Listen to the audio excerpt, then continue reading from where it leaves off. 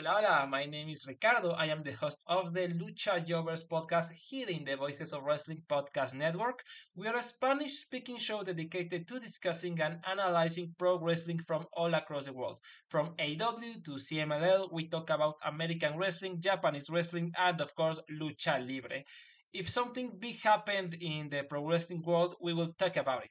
So if you know Spanish or have a friend that knows Spanish or want to practice your lucha libre pronunciations, go listen to the Lucha Jovers podcast right here in the Voices of Wrestling podcast network. Nos vemos por ahí. Podcast is a member of the Voices of Wrestling podcasting network. Visit voicesofwrestling.com to hear the rest of our great podcasts, as well as show reviews, columns, opinions, and updates across the world of wrestling.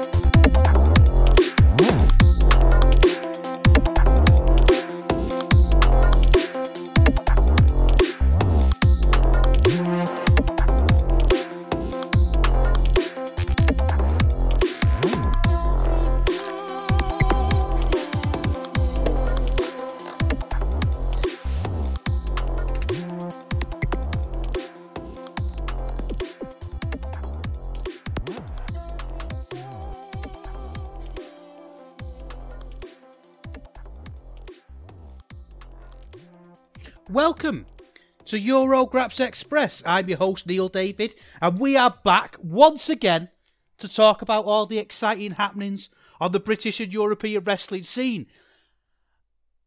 And it's Christmas. We're at that dead time between Christmas and New Year. And do you know what? I've realised I've kind of done a reverse Scrooge over the past, I think, 5 or 10 years. And I've really come to terms with the fact this year that I hate Christmas. I've had enough of it. I know I'm such a Scrooge, and I'm probably bursting into your phones and your headphones at the time when you're loving it the most, that you're the most relaxed and that you're the most chilled. And I just can't be doing with it anymore. And I forgot I forget every year as well, just how stressful and busy it is. And I don't like it. I'd much rather have my time off to do absolutely nothing. And I feel like I've done nothing but run around and be busy and have jobs to do. And this is the first time I feel like today that I've sat down and actually had some free time to do something. Because if you remember, I had grand plans for a Christmas episode. I was going to go through Ospreay and Zack Sabre Jr.'s feud. And I'll be honest, I haven't done it. And I was kind of hesitant about Christmas episodes anyway, because I don't really like Christmas, and I don't really feel the need to mark it in any. I just feel like an absolute grumpy, don't I? Just like, I don't like Christmas. I didn't want to mark it. I just wanted to pretend it didn't exist. So, in some ways, that's what I've ended up doing on this episode. That I'm just, in a way, going to pretend that Christmas hasn't happened and it doesn't exist at all. And we're just going to do what we've been doing for the past few episodes. And reviewing RevPro, because they had that massive show at York Hall with lots of changes, lots of upsets, lots of kind of last minute moving around. It was a very interesting show to look at. So I really want to do that, to be honest with you. I think that having a little bit of normality in the middle of your Christmas break is probably a good thing. Obviously, my Christmas was defined by... Do you have that thing with a partner where you know you cannot have a row? Like, you can't have a row. Because we went to my wife's family this year, who live on Merseyside. They live in the Wirral. And they're a bunch of wolves. And so many times we came so close to having a row because we agreed to take this joint and meat with us. We didn't want to turn up empty-handed, and I go to this local butcher's in Sale quite a lot, and it's lovely. They do a lovely gammon. I said, I'm going to cook a gammon. I've done it a million times. I could do it really well. So, excuse me, I got this gammon, and I just put it in the fridge. I pre-ordered it. I thought, well, I'll get up around 7:30, 8 o'clock as normal as I would do on a day off, and we'll get cooking. But obviously, like an absolute wazzock, what I'd forgot to do was to check how long it took to cook. Because I'd always do gammon and I'd just boil it for a couple of hours in the oven for half an hour, sorted. But obviously, because it was Christmas, I got a massive one, 14 people. So I got this big gammon, put it in the Coke, started to boil it, and realised doesn't fit in my small pan. So then I get my medium pan out, and I realise, well, it don't fit in my medium pan either. Then I get my big pan out, and it only just fits in that. So there was a very, very hairy conversation with my wife of, I know you wanted to be with your family for about 12:01, but this is only just going to finish boiling at 12:01, and it's an hour away from Salford. And I could tell she wanted to murder me. She wanted to grab a kitchen knife out of the block and stick it in my neck. And then, as this gammon was boiling, filling the house with the smell of Christmas, if not its spirit, she kept coming in and giving me little tips. Now, I don't think I've ever talked about my wife very much on this podcast, so maybe this is the Christmas special, because we talk, wonderful woman, obviously quite fond of her. We've been married 10 years this year. In fact, we've been married 10 years tomorrow as I'm recording this. So, I'm quite fond of her. I think I've done me time to prove that, and I think with that time brings a certain freedom to express certain opinions and certain facts. And quite frankly, her cooking is abysmal. It's utterly abysmal. Her cooking is the equivalent of a RevPro belt shot. She can't even make a cheese sandwich. I'm not even exaggerating. I think she's not made so much as a bacon butter in about 7 years, I don't think. The one thing she can cook is leek and potato soup. And if I'm ever ill, guess what we're having? Honestly, she's utterly abysmal. So I'm cooking this gammon and I'm getting things ready, and I thought, well, we're taking a few extra bits like parsnips, so I'll cook them now, and then it's less time when we get there, because if we're delaying dinner, because that's the thing, isn't it? We're turning up to this group of 14 people and we're holding up dinner. So as she's giving me these tips, I'm thinking, you can't so much as I say cook a bacon sandwich. And I'm then looking at the knife block thinking, well, if you're going to stab me and you're going to take me down, I'm going to take you down with me. But obviously it's Christmas, isn't it? So no one can say anything. You've just got to be silent. You've got to be peaceful. Because if we have that row on Christmas and we turn up to her family on Christmas Day and we've had a row, everyone's going to know.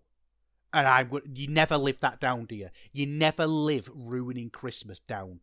That's it. It did cross my mind, because like I say, Christmas stinks. It's rubbish. It did cross my mind that if it did kick off, then I could say, I'm not coming and stay at home and have the day to myself. Because we've got like a few bits in the fridge, for Boxing Day. So I thought, well, I'll have food to eat. But anyway, it didn't happen, and we ended up on the Whittle and the gammon. Do you know what? It was bloody lovely.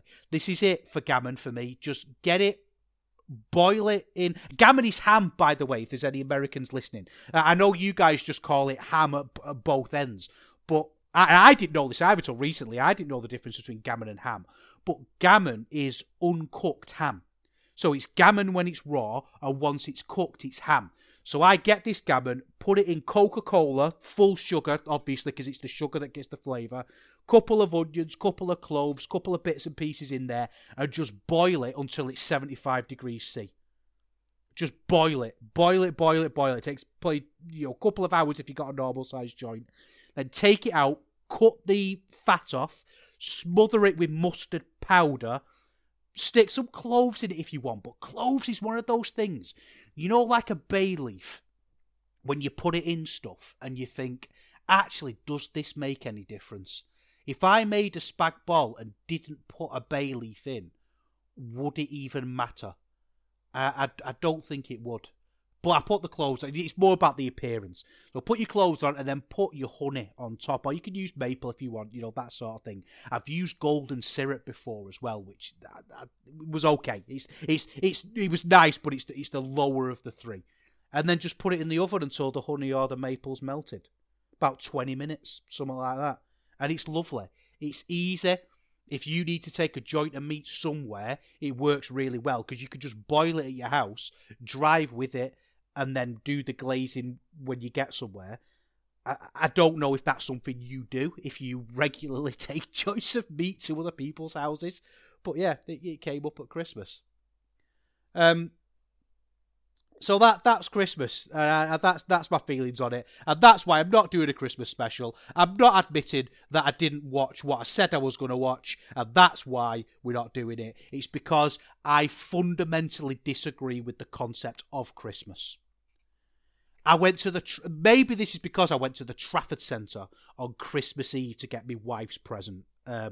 It's our 10-year wedding anniversary this year. We got married at Christmas time. We got married on the 29th. So I had to get her something special. Do you know what I mean? And obviously going to the Trafford Centre the day before Christmas was not my smartest move. I think the big thing for me to talk about is that it's nearly been a year of Eurograps Express. We're almost there. I decided to start a podcast January 2022. It was after watching that Oku Osprey match that I think is going to be pretty high up on Match of the Year lists. I've not done my Match of the Year list yet, but I would imagine it's going to appear fairly highly, if not number one. And I watched this, and I've been thinking about doing audio for a while. I didn't do this, by the way, at the start. I've waited a year to talk about the podcast because I can't talk about hating stuff. I hate Christmas. But I'm one of them people, when you listen to a new podcast and you think, oh, there's a podcast about this and it's these people and I like these people, and you get excited about it. And then they spend sort of the first 45 minutes talking about themselves and their goals for the podcast. And I never really get that kind of conversation, even though I'm kind of going to do a bit of that now. I never really get that because I think people are listening to hear you review whatever topic it is you're reviewing. I think once you get a little bit behind you and you get a bit of a following and you get people actually listening and people interested in you, then you can start to talk about yourself a little bit more because you've got that relationship then with your audience. Like there's certain listeners, the friends of the show who go in the Discord who I know a little bit about now, and they know a little bit about me, and there's that bit of a relationship there. But if you're just coming out of the blocks, who gives a monkeys? So yeah, I didn't do this at the start, but one of my things that got me going was that match, that Oku Osprey match, and I remember being really enthused by it and wanting to write about it. Because I was a writer for Voices of Wrestling for, I think it's like 5-6 years now. I've been doing it quite a while, and RevPro was always my beat. And I'd also had this idea of doing a podcast for years before. And I'd asked a few people about it, particularly Jay Michael, who ended up doing a Super J cast and was fantastic. Like, a brilliant host. Like, what a great voice for audio, great takes. Loved that episode. And I had this idea to do a podcast that was kind of based on my writing. Because I did this series of writing called How to Watch Wrestling. And it was deliberately kind of provocative in the title. But actually, it was about me working out how to watch wrestling. And the whole concept of it was that I was going to approach wrestling in the same way that somebody would approach a film or a novel or poetry.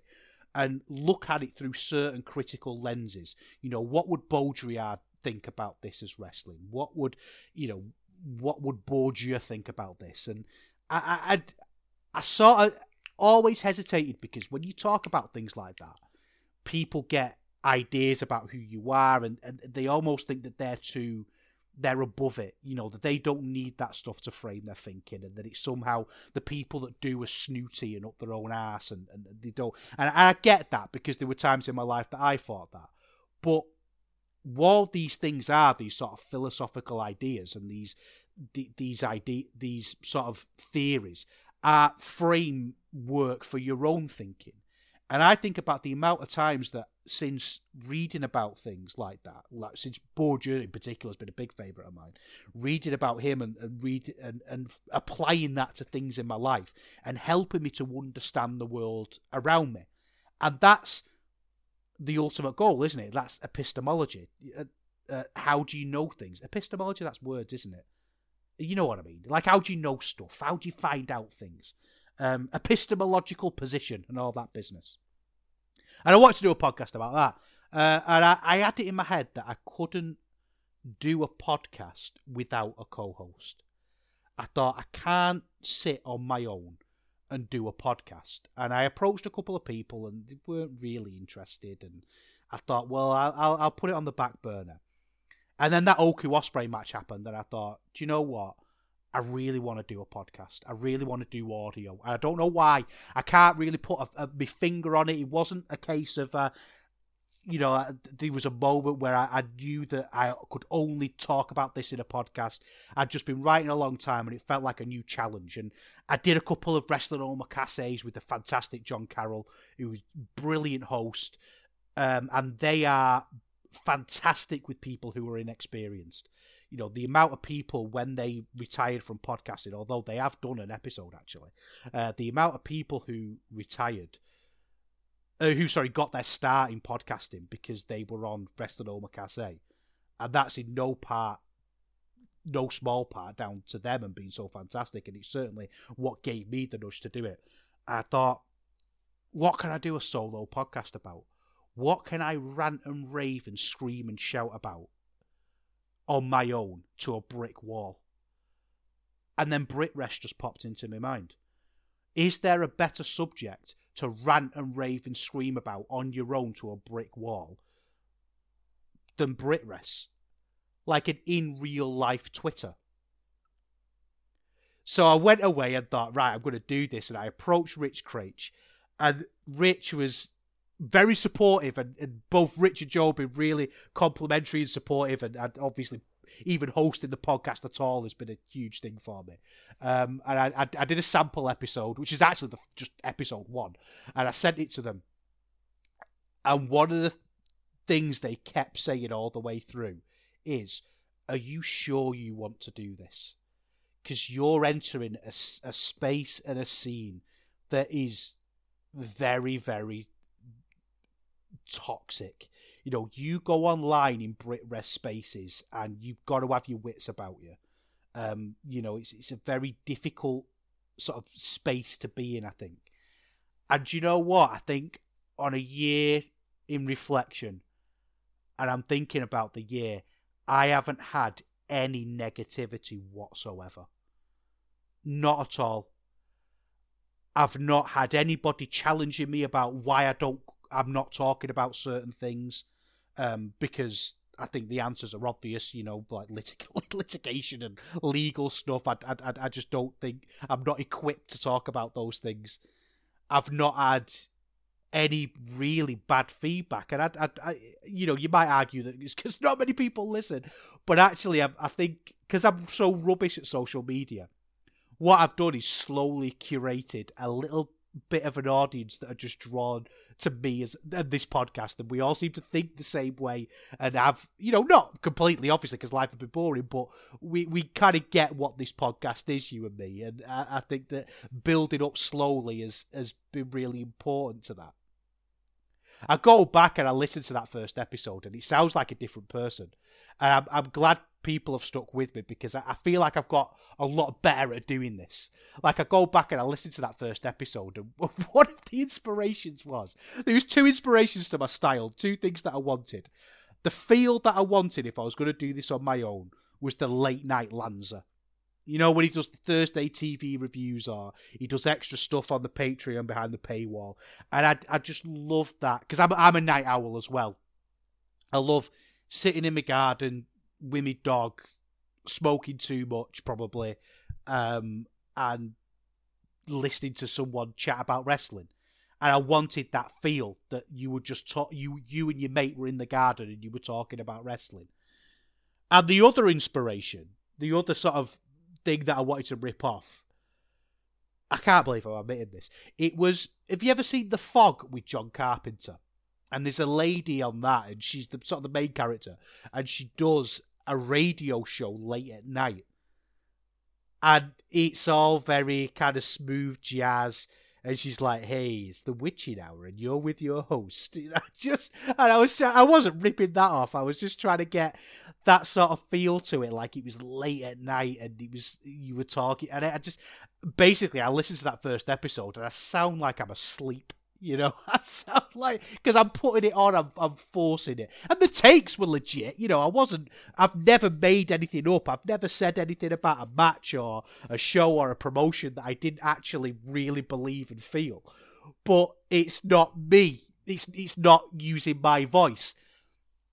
And I think as time's gone on, I've just become much, much more confident about using my voice. And I think the big turning point for me was the Manchester show that I reviewed, the Banger in Manchester that I called it, which never caught on, but, you know, I'm not that bitter about it. Where Luke Jacobs won the Cruiserweight title. And I felt like that was a real big turning point for me in podcasting, because what I used to do was take copious notes. I used to write notes about everything, star rate everything.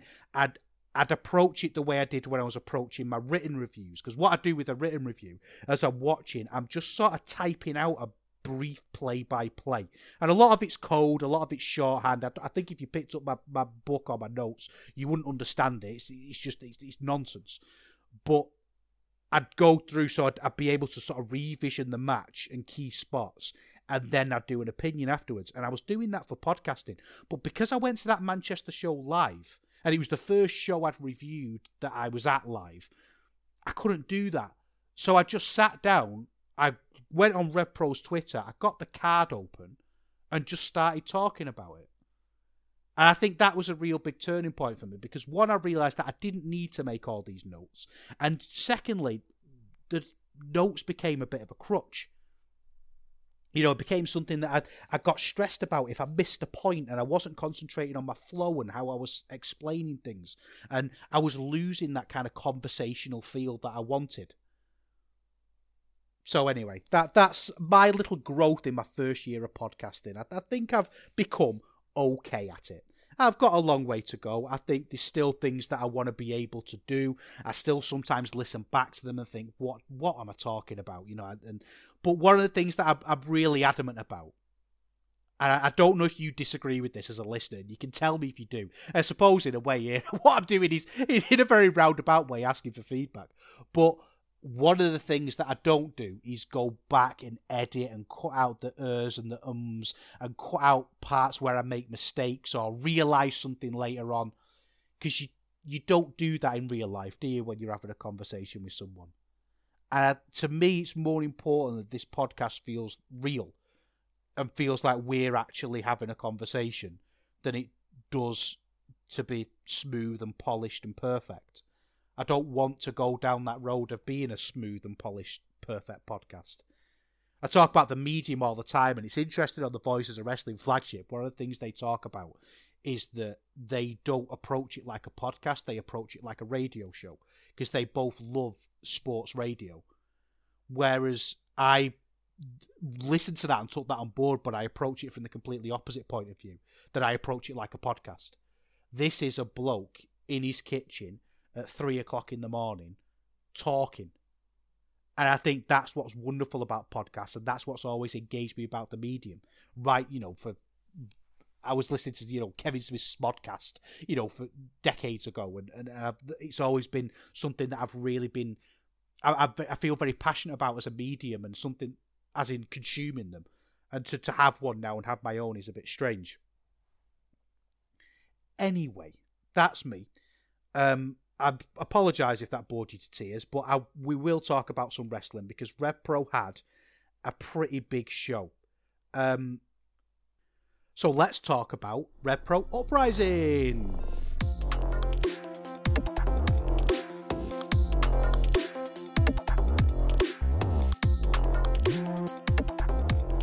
You know, I said before about picking up audience members who sort of see things the same way as me, and I always do that funny voice, you know, at the end of things, like I just did Uprising or whatever, and then SM North commented in the Discord, he says saying it in a Robot Wars voice doesn't make it true, as a Tomorrow reference. And every time I do that voice, I always think of that line, and the fact that someone else said it for such a, what I think is an obscure show, is really cool. Anyway, Uprising 2022, lots of changes to this card. It was cursed, I think, in the worst possible way, that Ricky Knight Jr. was injured. So you got your men's champion, and then Alex Windsor was injured, so your women's champion was out. I'll talk about the impact of both of those later on, but I think in some ways it made the show better, but in a lot of ways, in more ways, I think it made the show worse. And I mean, what can you do? You know, there's no analysis of it, is there? You can't say, oh, this should have happened, that should have happened. These people are wrestlers, they're athletes, they're doing one of the most physical things you can do. They're going to get injured. It is the way it is. And I think RevPro dealt with it as well as they could have done, I think. I don't know what else they could have done, really. But anyway, we'll talk about that when we get to it.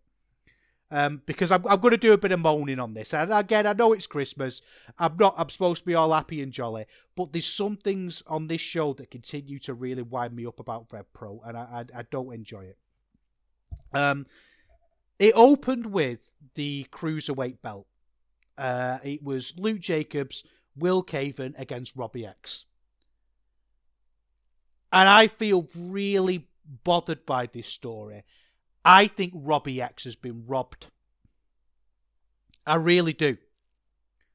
Robbie X has been around for a while. He's a Southside guy, but RevPro have been using him for a long time now. And he's always been the spectacle wrestler, and as he should have been as well for a long time. You know, he was the guy who could do amazing flips. He was the guy who would make somebody else look good. When Ricky Knight Jr. first came in to RevPro, it was Robbie X who he wrestled, and those matches, there's 3 or 4 of them. Go back and watch them because they're fantastic. I'll have to dig up the date. But they had one at York Hall that was okay. It was like 3 3/4. But there was one from before that. I think it was at a cockpit show. And it was superb. Like the speed and the violence and the slap and the smash of everything, like you'd expect from those two, was fantastic. And then Robbie X kind of fell into this role, didn't he, of being the gatekeeper, being the spectacle wrestler, being the guy who you could rely on to just go out and have a great match. And again, that's absolutely appropriate. That's what he was. But something happened over lockdown that he sorted his look out. You know, he shaved his head, he got ripped. So he's still doing the same amount of stuff, but suddenly he looked like a star. He looked like somebody you could push. And that matters in promotions like RevPro. You know, he became somebody that they pushed. He won the British J Cup. He was on track to have a championship match at the big show. And quite frankly, probably win. I mean, he won this, but, you know, I think it was fairly obvious from the start that this was his belt, because it felt like such an organic push that he was there, he was bubbling, and then it was right, go. And winning the J Cup and all that business, it felt like it was just somebody on this trajectory to win a championship. And Luke Jacobs, you know, with Ethan Allen coming back from injury, it was getting a bit silly calling him a cruiserweight. And I'll be honest with you, that's one of the times I was wrong. I was an advocate for him being a cruiserweight. And I think, yeah, they sort of pushed it too far, I suppose, in some ways. So you wanted to sort of move him out. And it felt like what we needed was just a good old school Robbie X bump. As in, not bump as in hitting the mat, bump as in a big sort of match where people get over. He could have got Luke Jacobs over really easily because he's Robbie X. But instead, what they've decided to do is sprinkle this story constantly with Will Caven. I feel like as the weeks of the episodes go on and on and on, I'm getting less and less and less and less polite about Will Caven. And I think I'm ready to say it now. Will Caven stinks. Will Caven's not very good. And the reason why I've been hesitant to say that is because I don't think it's his ability in the ring that I dislike. He is an incredibly able wrestler. He's clearly a very talented wrestler. He could do things that are very, very impressive and cool and all that business. And I think in a lot of ways he's a victim of the booking. And sometimes I think with the way wrestling is, you forget sometimes that you can criticise that. Because you feel like you're criticising a person.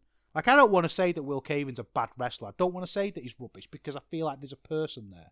But you also have to review what's in front of you. And the stories they're telling with Will Caven stink. It's distractions. It's cheating. It's cackling.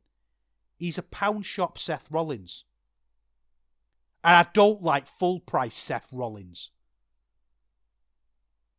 The way he walked to the ring, this show opened with him, and the way he walked to the ring was awful. It was cringy. It's not real. Nobody walks like that. Nobody acts like that. Especially when you're putting him against Robbie X and Luke Jacobs.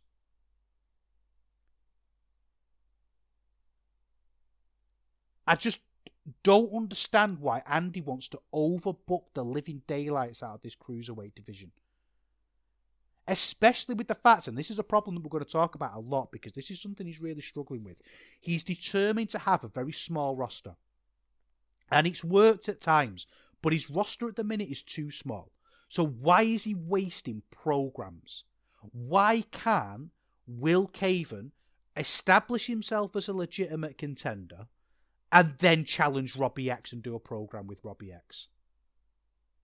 Why is this three-way, and put a stamp in that, why is this three-way bollocks preferable?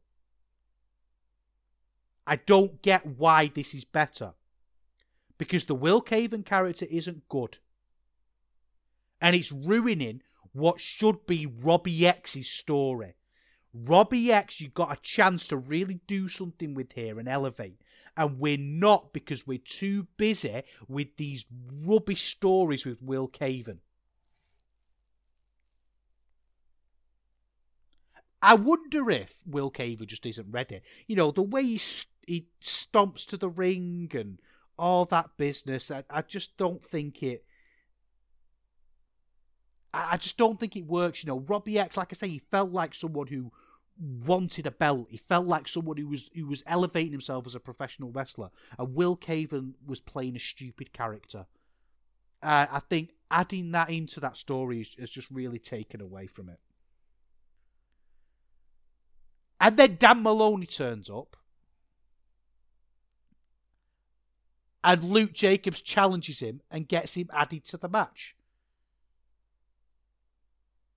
First of all, I don't like that sort of thing anyway. There was a moment when Alex Windsor did this year as well. Just made matches, multi-man matches, and invited people into matches as a champion.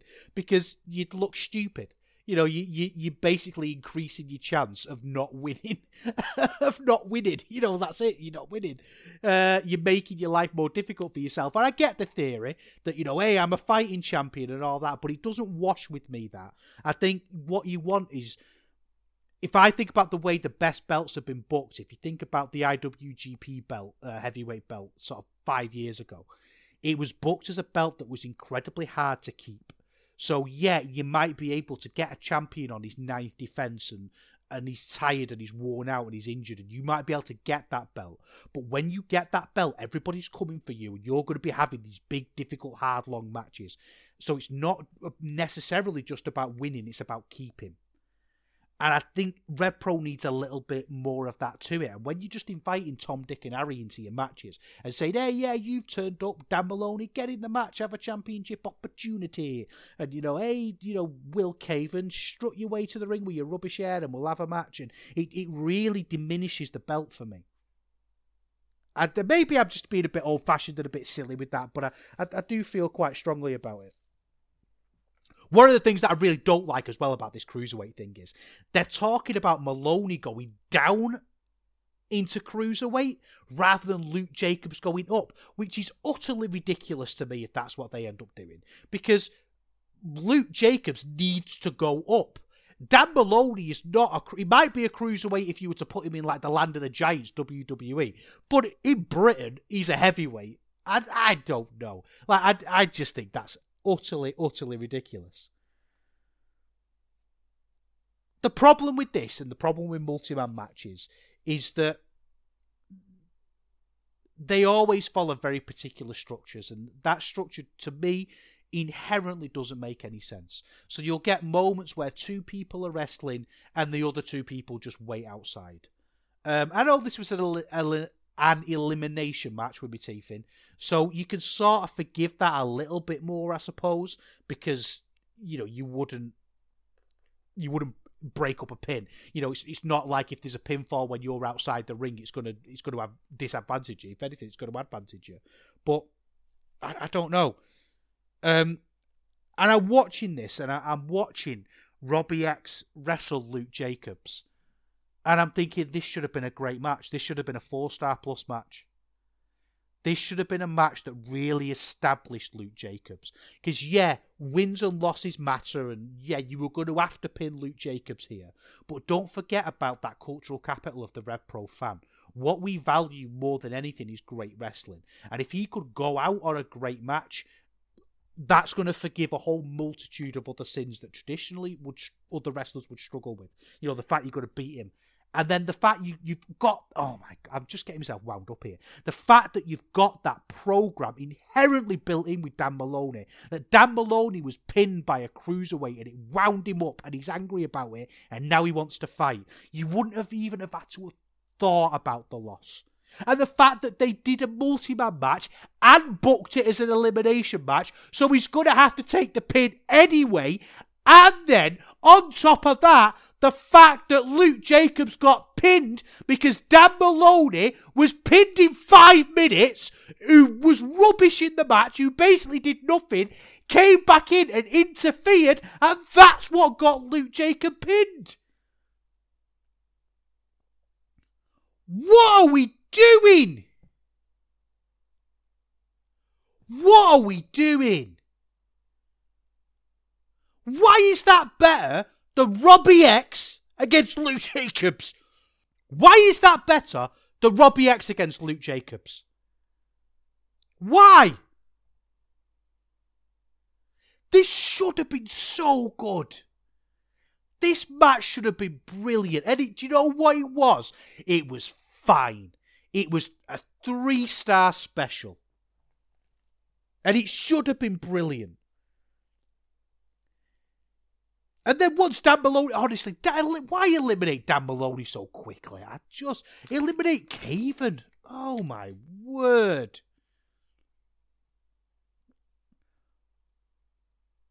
There was also a bloody ref spot as well in this, Caven grabbing a ref on a cutter and going for it. I don't get it. Who likes this? Like I say, it wasn't a bad match. It's not like I came away from this thinking the work in and of itself was bad. It was a solid match. But the booking around it is just so... I'm going to say the word stupid. Stupid booking. Ridiculous level booking around this cruiserweight division at the minute. Like, confusing as to why somebody would write this down and think this was good, this was clever, this was interesting. I'm blown away by the decisions at the minute in the cruiserweight division. Anyway, next up, we had Kanji against Danny Luna, and this was... I feel really bad about this story because, yeah, I think the cruiserweight stuff I can be angry about because that's entirely self-fulfilled. That's somebody's own fault that that's so bad. But the women's division has been a little bit trickier because it's injuries, isn't it? And you can't stop Alex Windsor being injured. I know you don't have a crystal ball, you can't see the future. I think this story has been far too drawn out. I think if they wanted to unify these two belts, because Kanji's the Southside Women's Champion and Alex Windsor is the RevPro Women's Champion, and they just want to unify the belts, that's fine. I think that's a nice little story. The problem is, it's just a nice little story. So what you do is, with that kind of story, is you just have the match. But what they've wanted to do is drag it out a little bit. And I'm not convinced that's the best was the best decision. I think in hindsight I've been proved right, but I think a lot of the reason why I've been proved right is because of things like injuries. So I don't know if necessarily do you know what I mean? I think that it's not a case of you should have done this. I think because this was always going to happen. No one could have predicted this was going to happen. But what we've essentially ended up with is this story being dragged out. I mean, in terms of match, in terms of work, it was fine. Dani Luna's okay. She's still very much at the stage where, a name gets introduced and she does a pose and it feels like she's thought about that pose a little bit too much. I think she was fine. I think the wrestling was fine. I think the crowd were quite flat for parts of this, and I don't know if they were actually flat because nobody in the Discord, nobody who went live was saying that it was flat. But I wonder if it was a RevPro's traditional terrible audio. My issue with the match and my issue with the work is there was very little selling. It felt like selling was another move that they did, if that makes sense. Sometimes wrestlers do things and then sell. They do things and then sell. And it's not got that smooth, cursive feel to it, where it's reactive and it's realistic and it happens in a way that you would expect it to if this were real.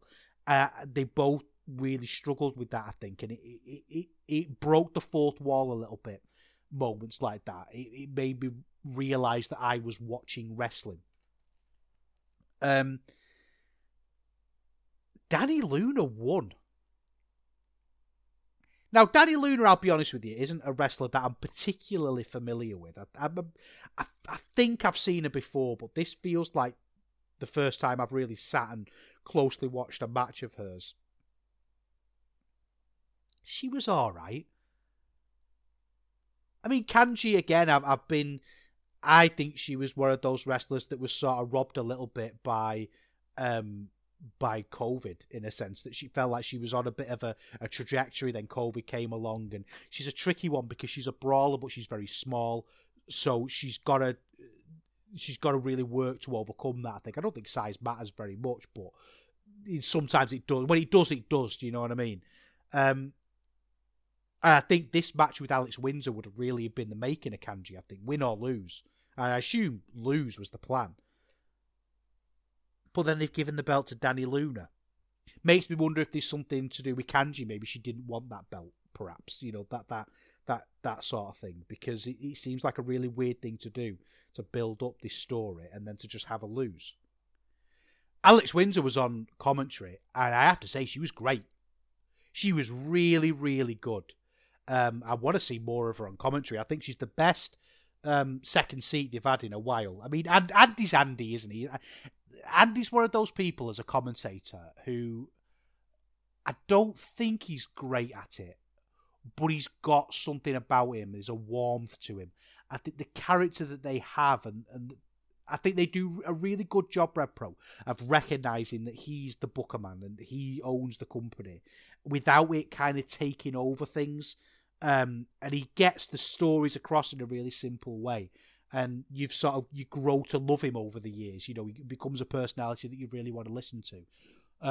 But obviously, since other Andy had to bounce for reasons, quite rightly as well, they've sort of struggled with that second seat. And I think Alex Windsor's been the best one so far. What they're going to do going forward, I don't know. I don't really know with this. I think the story needs to be over.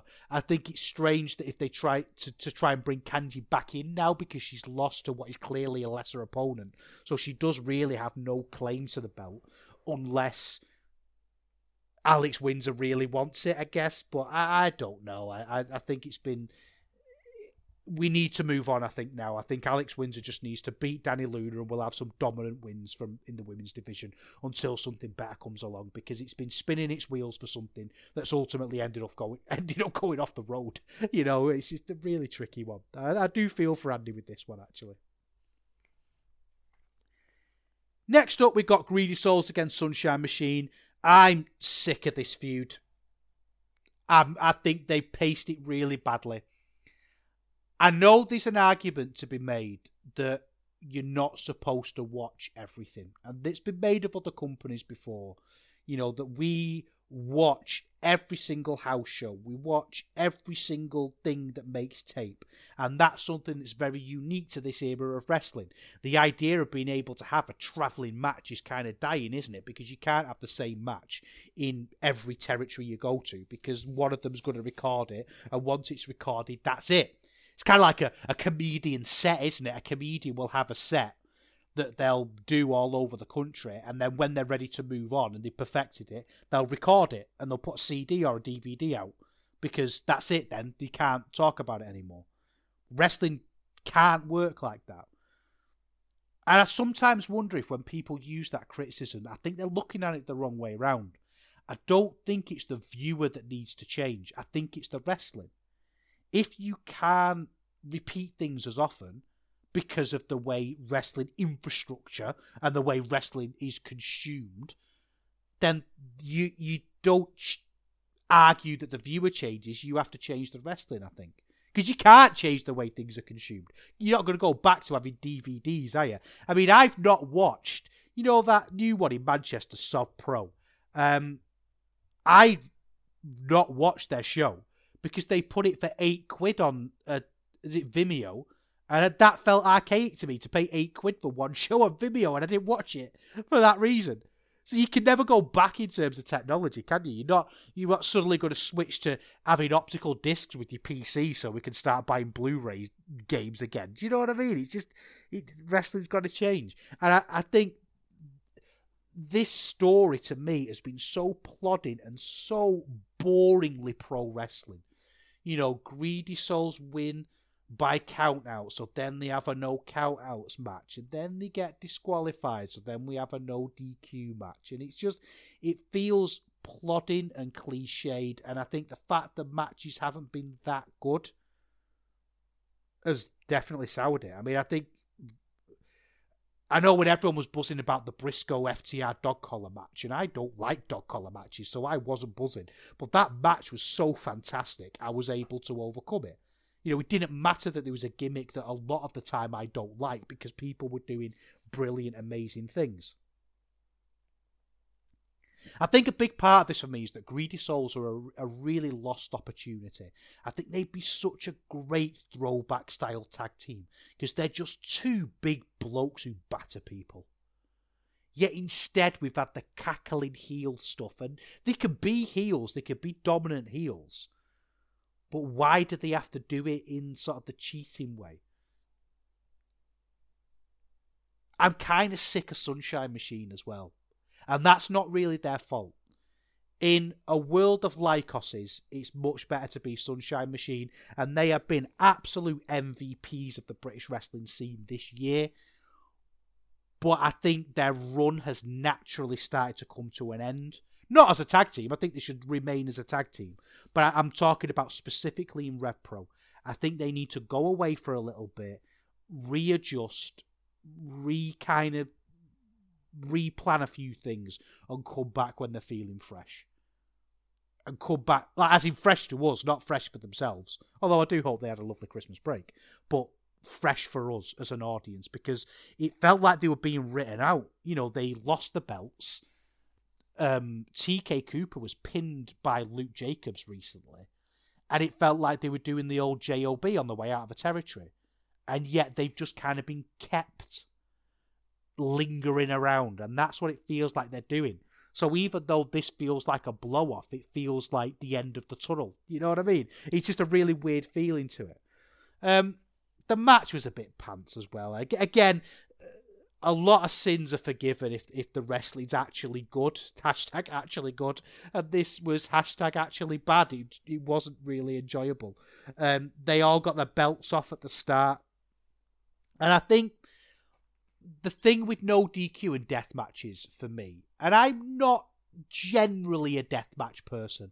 I like good death matches. I think that's what it is. And I think a lot of death matches are just a bit boring. But you've got to go big or go home. And I don't think they went big enough here.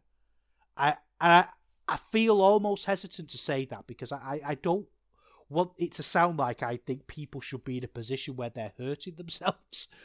But you can't sort of just do these little belt things. Like as in your belt, your belt that holds your trousers up. There was just nothing about it that felt particularly extreme. That couldn't have been done in a normal match. The most extreme things were sort of your big top rope dives and things. There was a bit with a guardrail where they were throwing a guardrail around, but it was really clearly pulled. You know what I mean? It was they didn't commit to being smashed with a guardrail. And again, I'm criticising them for it. I don't want to be smashed with a guardrail. I'm not saying that it's pleasant to take or easy or worthwhile to take a guardrail to your head, but then just don't do it. Do you know what I mean? Rather than do it badly, you're better off not doing it. It felt a bit rehearsed, felt a bit plodding. When they got the kendo sticks out, I kind of just... Kendo sticks are a very pro wrestling weapon now, aren't they? I sort of question whether it's the noise that they make rather than the actual, how much they hurt that's got them to such prominence in wrestling. It's kind of become such a cliche that nobody actually questions it anymore. I mean, they're practice swords, aren't they? That's the whole point of them. I'm not saying that they're easy and they don't hurt, but I really don't think we need them in wrestling anymore. I really don't. Does it hurt? I'm Googling it now. Let me have a look. Kendo sticks. Do they? I mean, I suppose the easy way to find out is to lace up a pair of boots and get in the squared circle. But I've got spina bifida, so I'm not. Kendo sticks are easily breakable and also use a method to demonstrate wrestlers' strength when they easily break it in half. What? Oh, sports kida, sorry. Should have known they'd be talking nonsense. Oh, apparently they hurt like hell. That's gone into Reddit. Reddit says they hurt like hell. Yeah, well, there you go. Either way, it just looks rubbish. I think it looks too cliched. You don't get the impact of them being surprising because they're not, because you see them all the time. This is the kind of match that when you criticise, workers get angry about. Because they go out and do these matches where they do things that clearly hurt and are clearly dangerous. And they want to go online or come back to this sort of round of applause of thanks and appreciation and salutes that thank you for doing that for us, the viewer. But the match was boring and it was a waste of time. So any extreme spot in this match, any spot they did that looked like it hurt was a waste of time because it was boring and crap. They could have told this story in a normal match. So why have the extremity? Anyway, then we've got Zack Sabre Jr. against Leon Slater. This is a match I was really looking forward to. Zack Sabre Jr., I think, is the best British wrestler of his generation. It's between him and Ospreay, isn't it? It's between him and Ospreay. And I know from a kayfabe point of view, we're going to say Ospreay's more successful. And from a critical acclaim point of view, so's Ospreay. And maybe Ospreay... Maybe that's what it is. Maybe Ospreay is the best wrestler. But Zack Sabre Jr. is my favourite.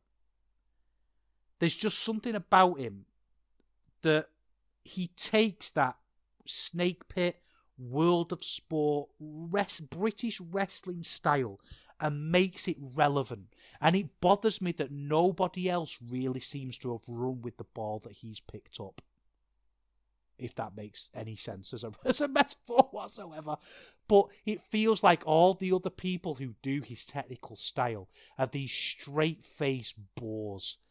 And Zack Sabre Jr. is not a straight-faced bore. His sense of humour in his promos is fantastic. Just look at what he calls his moves. He's calling them like a Clarky Cat after brass eye references.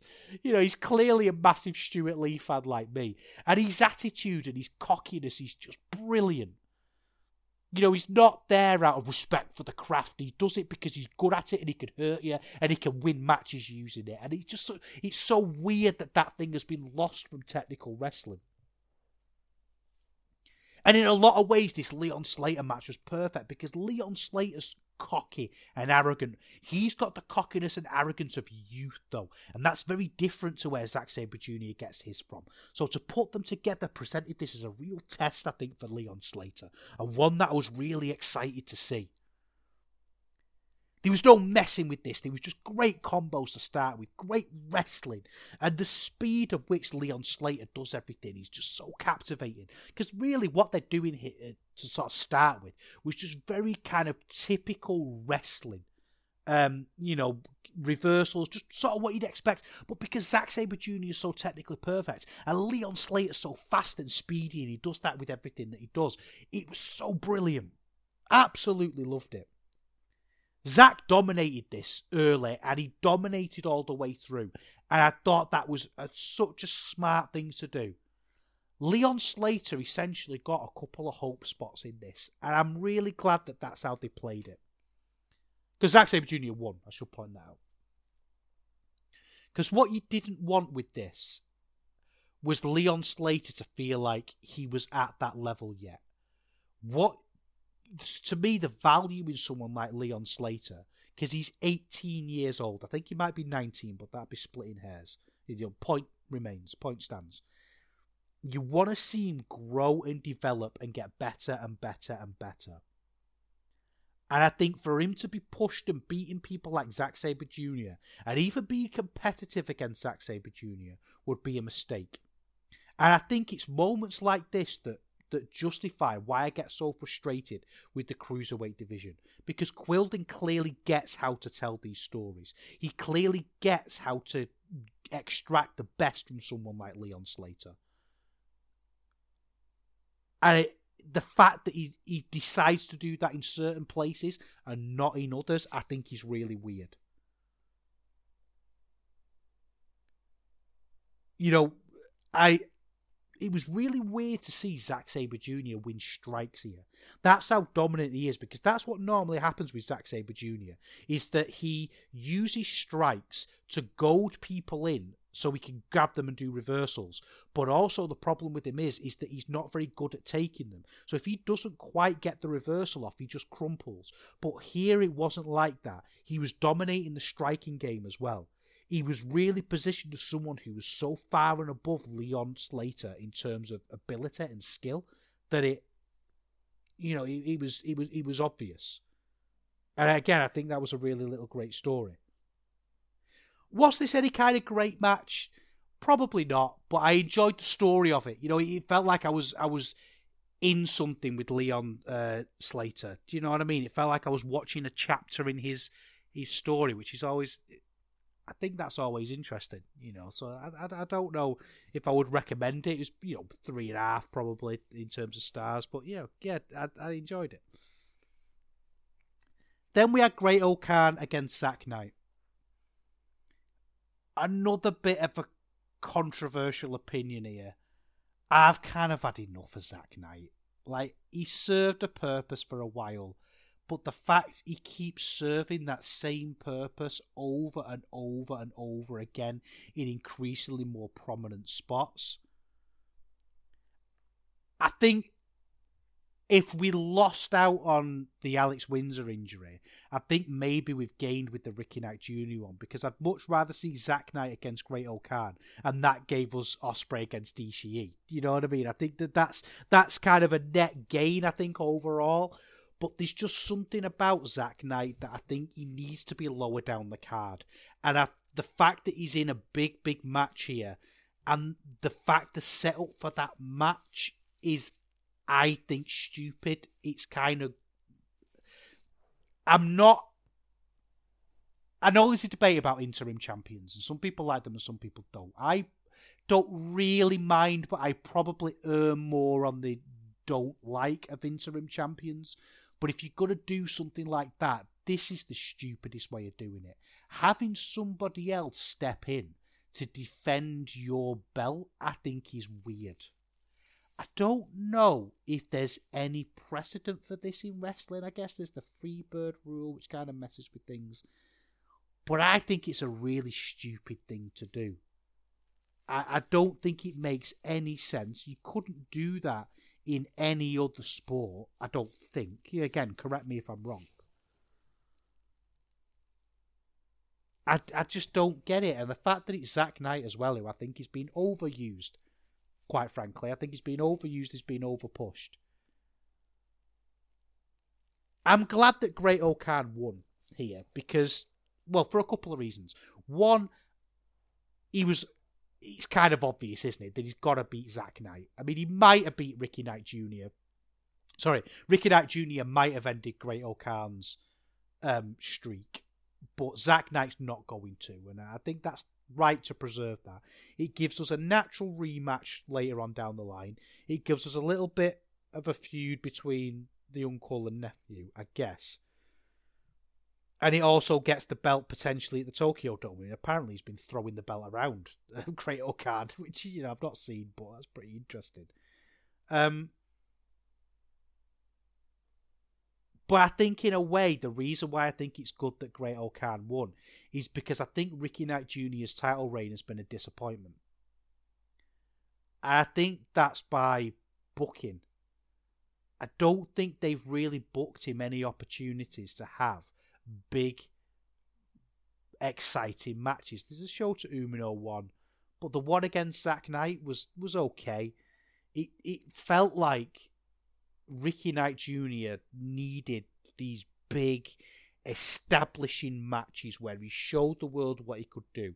Big 4-star plus matches. And I don't think he was really put in a position for that to happen. Potentially, it could have happened with this.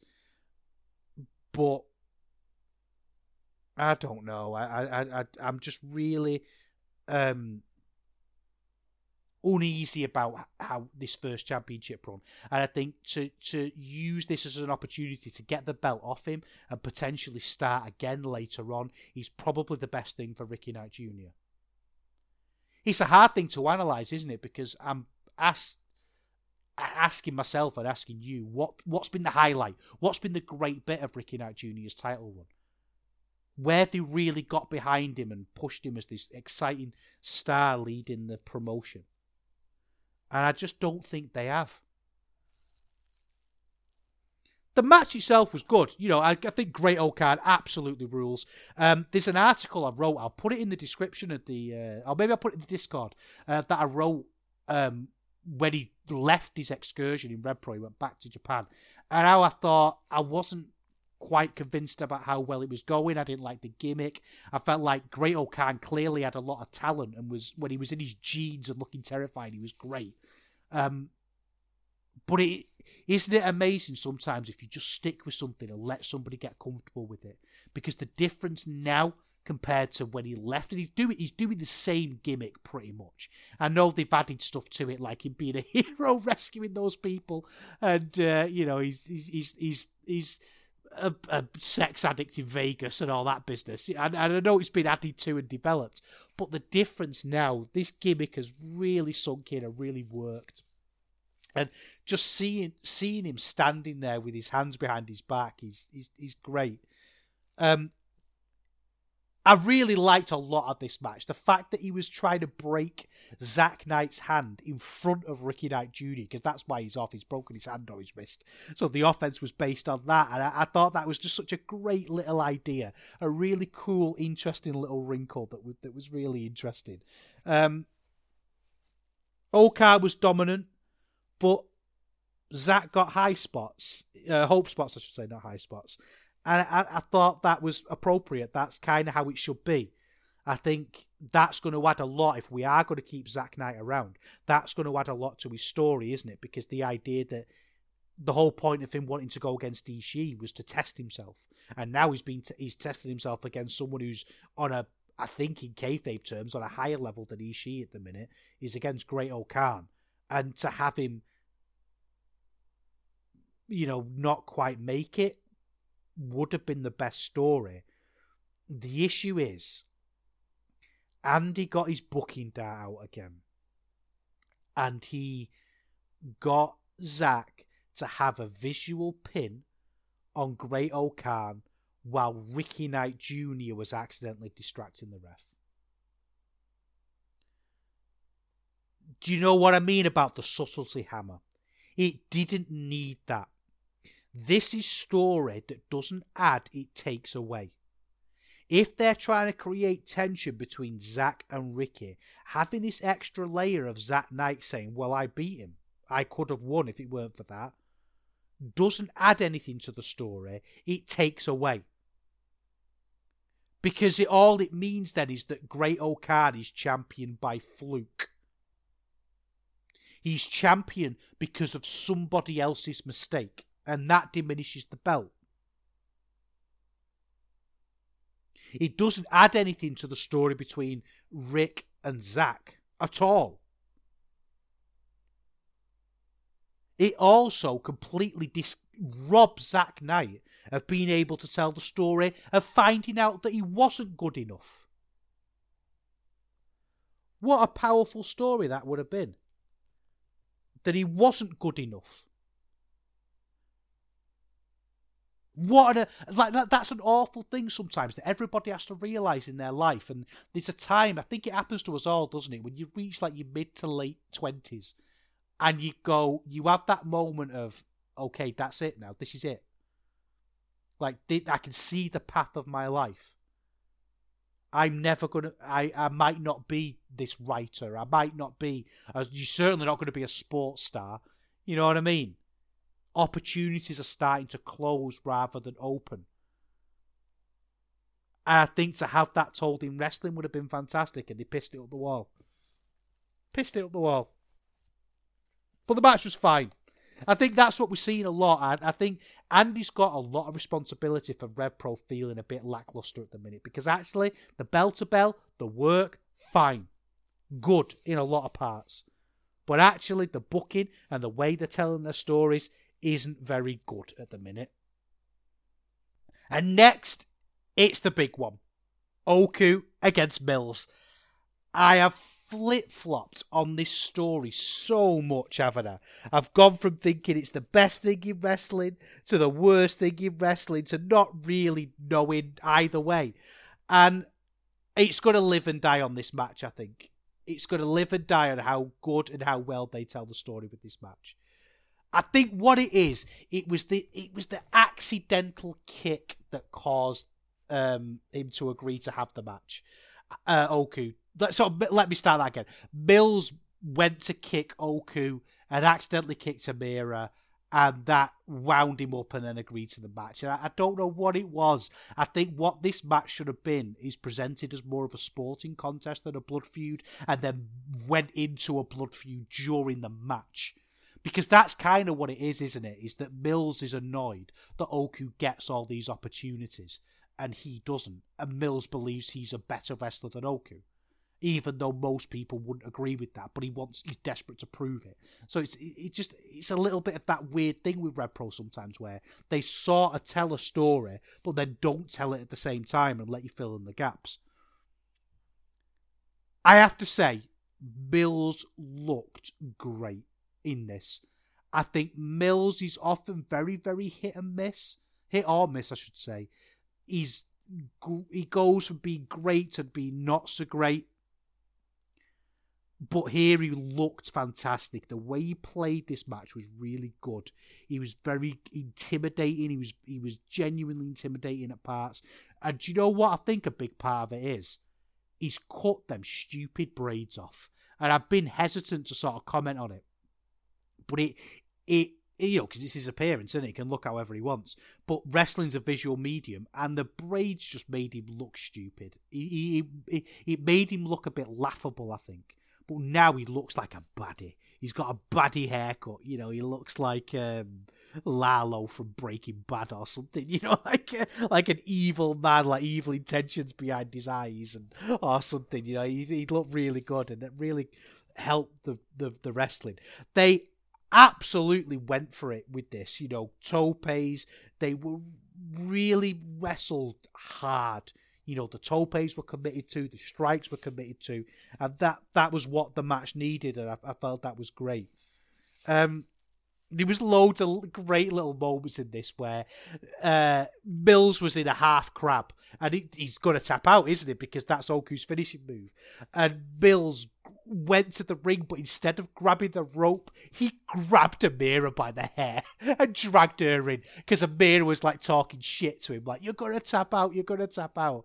I have to take a little bit back. I thought Amira was really good here. Amira can often be too much. She over-eggs things. She sells things too much, as in, not moves, as in the way she is. It's not very natural. And it was a shame, because I almost like what they were doing with her in terms of plot. That she was kind of pushing Oku to have this match. She was saying, no, don't let him speak to you like that.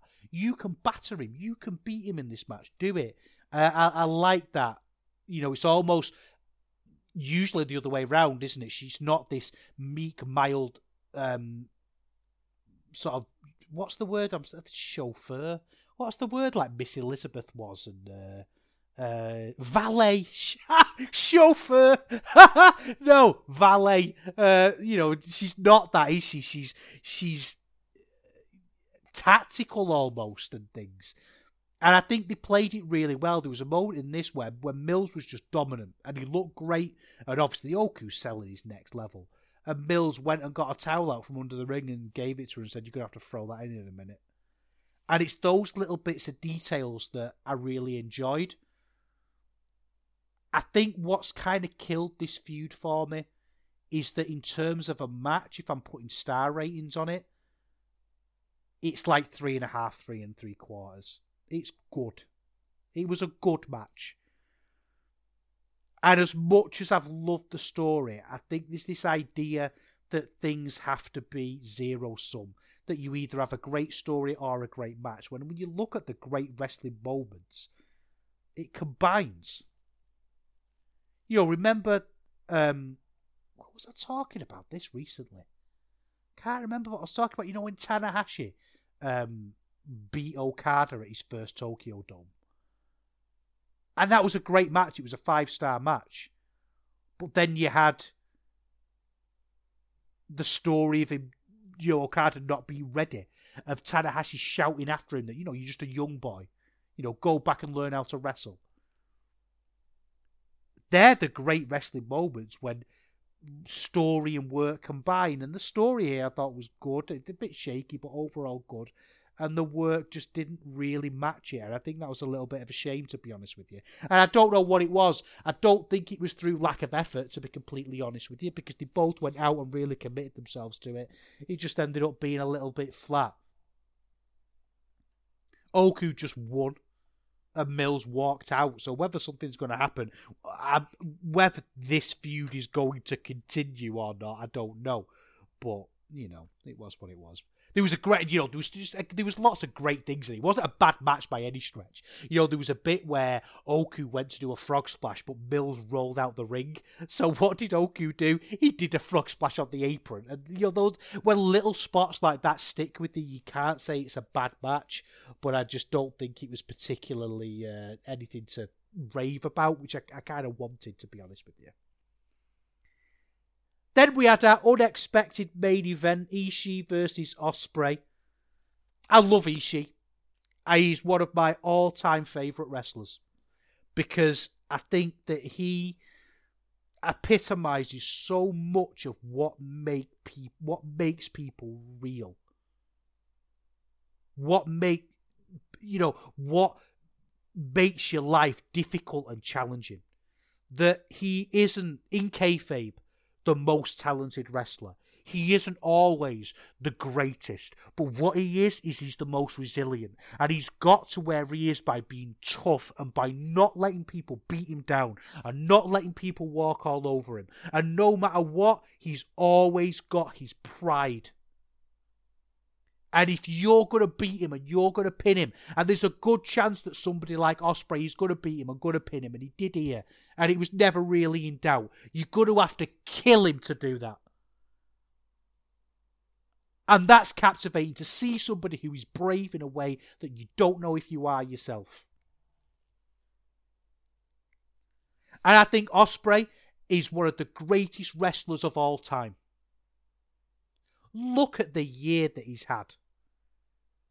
Look at the great matches he's had already this year. And there are people out there who want to pretend that Will Ospreay isn't a great wrestler. There are people out there who will say with a straight face that Will Ospreay isn't good. That Will Ospreay is a bad wrestler. Get over yourself. Get over yourself. I know things are subjective. And I know not everybody is going to, is going to think that he's the greatest wrestler. That's absolutely fine. But there are people who will look you in the eye in 2022 and tell you that Will Ospreay is a bad wrestler. Get away from your clicks. Stop. Your Twitter's dead. Get off it. No one's liking your opinion anymore, you circle jerk loser. Ospreay rules. One of the greatest wrestlers of all time. He's probably the greatest British wrestler of all time. He's up there with Rollerball Rocco. He's up there with Dynamite Kid. The greatest British wrestler of all time. What am I shouting at? It's Christmas. I'm having an argument with somebody who doesn't even exist. They do, actually, because I see it. I see it on Twitter. I don't go on very much anymore, but I see it. Oh, Will Ospreay can't sell. Watch a match, you dork. If you don't like Will Ospreay's wrestling, you don't like wrestling, do you? I will maintain that until the day I die. If you don't like Will Ospreay's wrestling, you don't like wrestling. Wrestling's not for you. Gatekeeping now. Anyway. This match was basically what you'd expect. It was great. And it's a weird one to analyse because they were thrown together, weren't they? Because Ospreay's obviously building up to this match with Kenny Omega. I forgot the biggest most significant wrestler of the past 10 years' name. But he's building up to that match. So obviously, the result was never in doubt. But it's Ospreay. It's Ishii. It's always going to be brilliant. He was very dominant from Ospreay, but, I think that's appropriate. That you can dominate somebody like Ishii. And then when he did a turnbuckle spot, like he smashed his head into a turnbuckle, that's what kind of clicks that button in Ishii's head. He's been insulted. He's been criticised. And that's what sort of sends him over the edge. And it was all those little moments that you'd expect, but those moments are so great that the fact you expect them doesn't really matter. And of course, obviously, there was moments when Ospreay was getting dropped on his bonds. You're going to get all those great moments with brilliant neck bumps. But both these wrestlers are just next level sellers. They'd fight, they'd do some big moves, and they'd drop, and I'm never, ever, ever going to get bored of that. I do wonder, with Ospreay, is if he's responsible for a lot of the stuff that we see on indies not being very good. Because he does certain things brilliantly that not many people can. I'm talking about things like cutters. I'm talking about, Spanish flies. These moves that most people, when they do them, they just look bad. But because he's Ospreay, he does them and they look great. This is the match of the night. It's 4 1/4. It's basically what you would expect from an Ospreay Ishii match. It was just really good. It was just a really, really good match. So that's Uprising. And that's my last review of 2022. So let's wrap things up, shall we?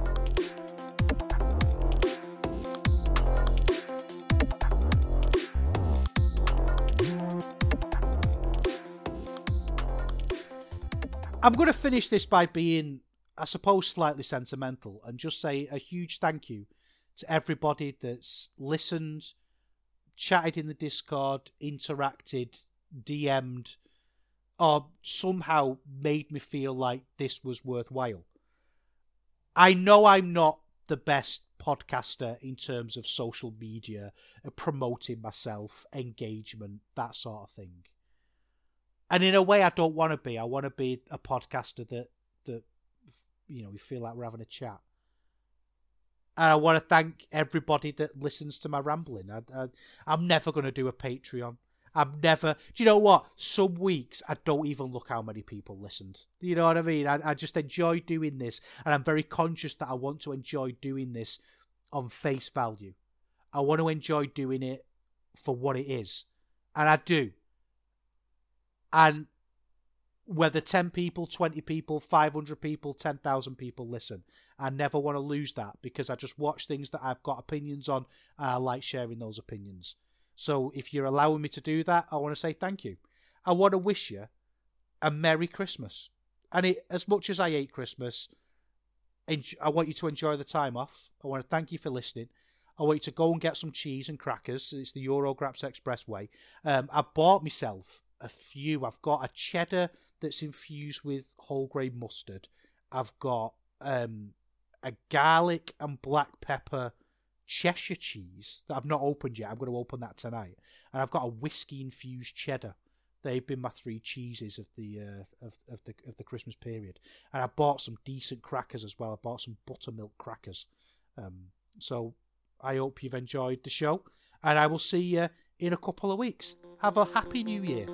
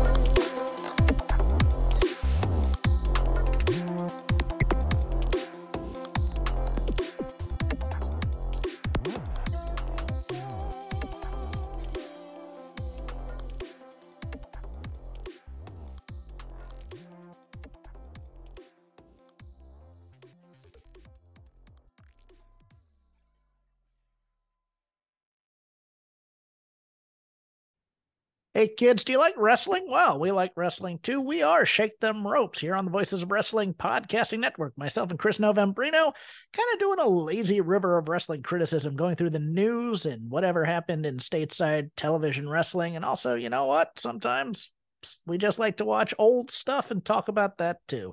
Love for you to give us a listen. If you haven't already, we are Shake Them Ropes here on the Voices of Wrestling Podcasting Network.